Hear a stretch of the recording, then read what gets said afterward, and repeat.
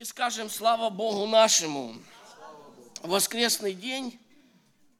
Часто братья говорят особенное служение, хотя оно не должно быть для нас особенным, оно должно быть для нас естественным, друзья. Потому что как естественно кровь течет в нашем теле, давая нам жизнь, так естественно кровь Христа должна протекать через церковь Господню, давая жизнь каждому члену церкви. Я буду читать, друзья, псалом. Обычно первая проповедь, мы называем ее к благословению. И вы знаете, что часто от этой первой проповеди Бог как-то отталкивает все собрание.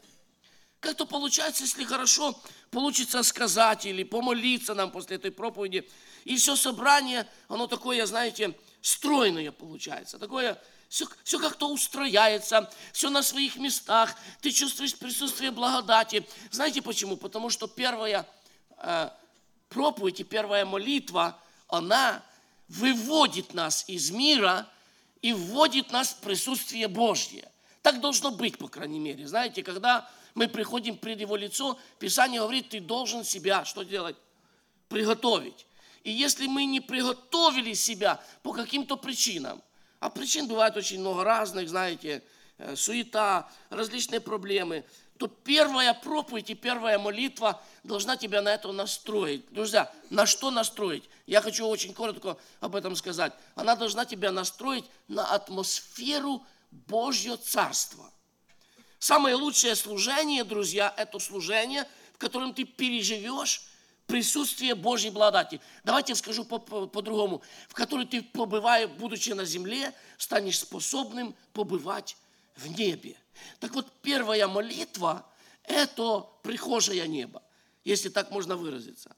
Это когда вы, знаете, попадаете, представьте себе, вас бы пригласили, например, в Белый дом, к примеру, то я думаю, что ваш attention был бы с самого начала, вы были бы под впечатлением, вам было бы интересно, как туда заходить, какие двери, какая там обстановка, и вся эта атмосфера вот этого человеческого величия, она бы повлияла на нас. Равно, когда мы входим в присутствие Божье, друзья. Первая молитва – это прихожая. Это только начало. Писание говорит, это порог храма. Есть такое выражение в Иезекииля. И я прочитаю, друзья, одно место. Это 19-й псалом. Часто, когда мы читаем Библию, друзья, мы знаем, есть яркие места Священного Писания. Яркие, которые помнят все, да? И вы наверняка помните это место. Не конями, не колесницами, да? Помните этот стих? Он звучит буквально так. Иные колесницами, иные конями, а мы именем Господа Бога нашего хвалимся, да? И там написано, не поколебались и пали. Это место, которое все знают, с него проповедуется очень много.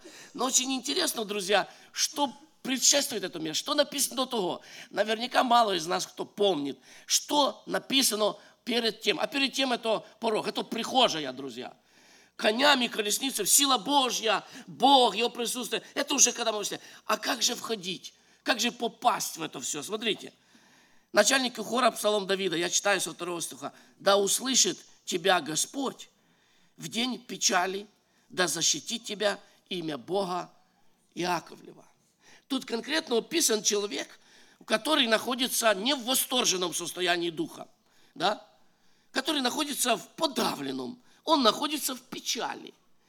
И я напоминаю, что конец этого псалма не конями, не колесницами, именем Бога мы хвалимся. Начало этого псалма, друзья, смотрите какое.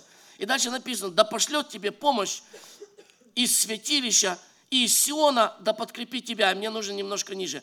Да вспомнит все жертвоприношения твои, и все суждения твое, да соделает тучным, да даст тебе по сердцу твоему, и все намерения твои, да исполнит. Друзья, мне нужен 4 стих, да вспомнит все жертвоприношения твои. Я думаю, в этом стихе ключ к тому, что я прочитал. Знаете, мы часто, особенно это касается хлебопреломления, мы приходим пред лицо Божье, порою подавлены. Я даже не хочу, друзья, оставить вас в неведении, вы должны знать это, что перед хлебопреломлением, если вы это не замечали, то с сегодняшнего дня замечайте, перед хлебопреломлением против настоящего христианина всегда активизируется сатана. Вы замечали это?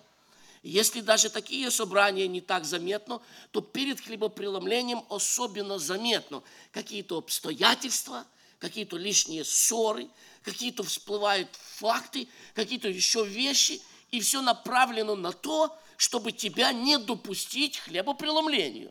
Все направлено на то, чтобы ты попал в уныние. Все направлено на то, чтобы ты встал с утра и сказал: да не, наверное, сегодняшнее хлебопреломление пропущу. И когда взвесить, я не говорю, друзья, о серьезных грехах. Если ты человек серьезный грешник, у тебя блуд, пьянство, еще что-то. Писание говорит, называют это грехами к смерти. Нельзя участвовать в хлебопреломлении. Ты берешь на себя осуждение. Но в большинстве случаев вот эти все состояния, они являются совокупностью мелких каких-то вопросов. Там раздражение допустил, там где-то не побольше, там слово выпустил, там еще что-то. И в конечном итоге человек начинает себя чувствовать подавленно. Он в печали. И он, знаете, если даже он придет сюда, я видел такое, знаете, посидят люди на собрании, начинается хлебопреломление, начинают все выходить. Я вам вообще скажу, друзья, если вы уже попали в собрание, сидите на нем до последнего, пока братья не скажут с миром Божиим. Сидите на любом собрании до самого конца, потому что ты никогда не знаешь, что Бог хочет сделать в этом собрании, и когда Он это собирается сделать. Он может это сделать в последнее мгновение на той молитве, когда молятся за больных или еще что-то. Ты никогда этого не знаешь, друзья. Да? И временами мы годами, уходя с последней молитвы, мы годами теряем то, что Бог для тебя приготовил, а Бог поставил свой принцип, и Он не приступит. И Он сказал: я того человека благословлю на последней молитве, потому что он уходит всегда с последней молитвы, поэтому мое благословение здесь будет стоять и ждать, покуда он не решится быть до конца служения. Вы должны понимать эти вещи, друзья. Так вот, попадая в такое положение, знаете, мы часто ощущаем какой-то прилив уныния. Бывает, я скажу по своей практике, это абсолютно даже без причины. Вроде ты просматриваешь свою жизнь, ничего такого не сделал, вроде исповедовался, и все равно как-то так, не знаю, может на самом деле воздержаться. Друзья, это все направлено на то, чтобы удержать нас от силы Божьей. Я скажу по-другому немножко. Знаете, то, что ты читаешь Писание, это пища. То, что ты молишься, это пища. Это все совокупность твоего духовного питания. Но есть особенный род пищи, который есть его тело и его кровь, друзья.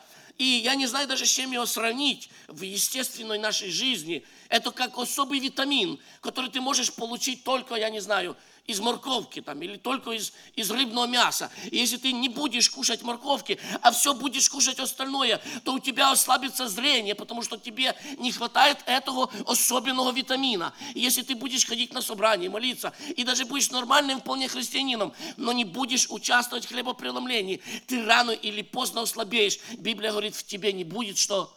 Жизни. Тебя не будет христианской жизни. Что такое христианская жизнь? Христианская жизнь – это молитва, это Слово Божье, это общительность, это все, что связано с христианством. Вот эта жизнь, она бурлит, она кипит в некоторых людях, да? Ему нравится собрание, ему нравится то. Он приходит, он смотрит, а может там еще что-то сделать, а может еще да. А давайте, братья, помолимся, а давайте еще одно собрание назад. Это бурлит христианская жизнь. А есть христиане, в которых христианская жизнь теплица, давайте скажем так. Теплица, да. Все, что связано с христианством, у него теплица. А все, что связано с миром, у него бурлит. Поэтому это одна из причин хлебопреломления, друзья. Почему мы приходим и почему мы участвуем. И я заканчиваю свое вступление, и мы сейчас помолимся. И вот когда мы приходим, псалмопевец точно такой, как я. Знаете, что он говорит, псалмопевец?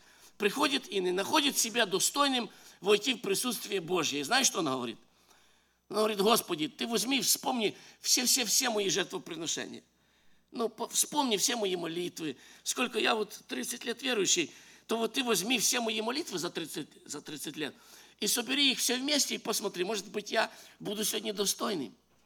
И вы знаете, что интересно? Что в этой ситуации Бог нам отвечает положительно. Я вам дам один пример, мы с вами помолимся. Помните, когда по закону нельзя было участвовать в Пасхе евреям, я это место не буду зачитывать, вы знаете, да? И по закону нельзя, все. Закон – это буква, все, нельзя. Но что-то внутри этих евреев двигало их пойти к Моисею. И они пришли и говорят, по закону нельзя, но мы сильно хотим. И он сделал, что он сделал? Он обратился к тому, кто закон написал. Да?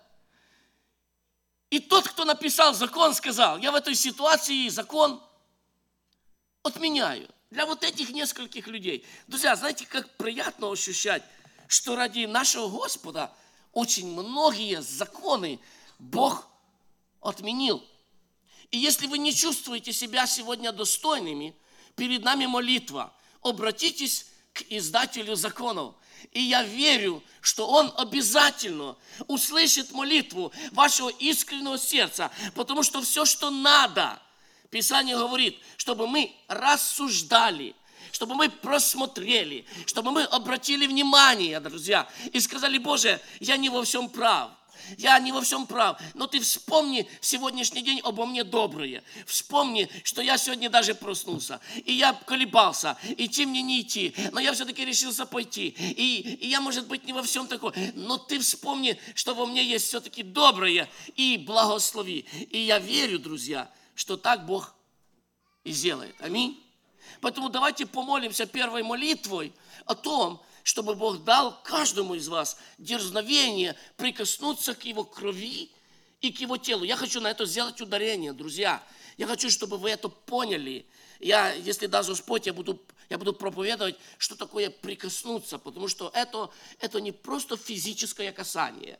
Это не просто, знаете, такое физическое простое действие. В прикосновении всегда срабатывает духовный механизм, друзья. Когда прикасался Господь, что-то происходило. Когда люди прикасались к Господу, что-то происходило. И когда я говорю, что вы должны прикасаться к Его телу и к Его крови, я говорю, что когда вы коснетесь, вы должны почувствовать, что что-то происходит, друзья. Аминь. Что от Него исходит сила, а к нам она приходит. Что обновляются наши движения и наши обетования, и все внутри нас начинает дышать жизнью нашего Господа Иисуса.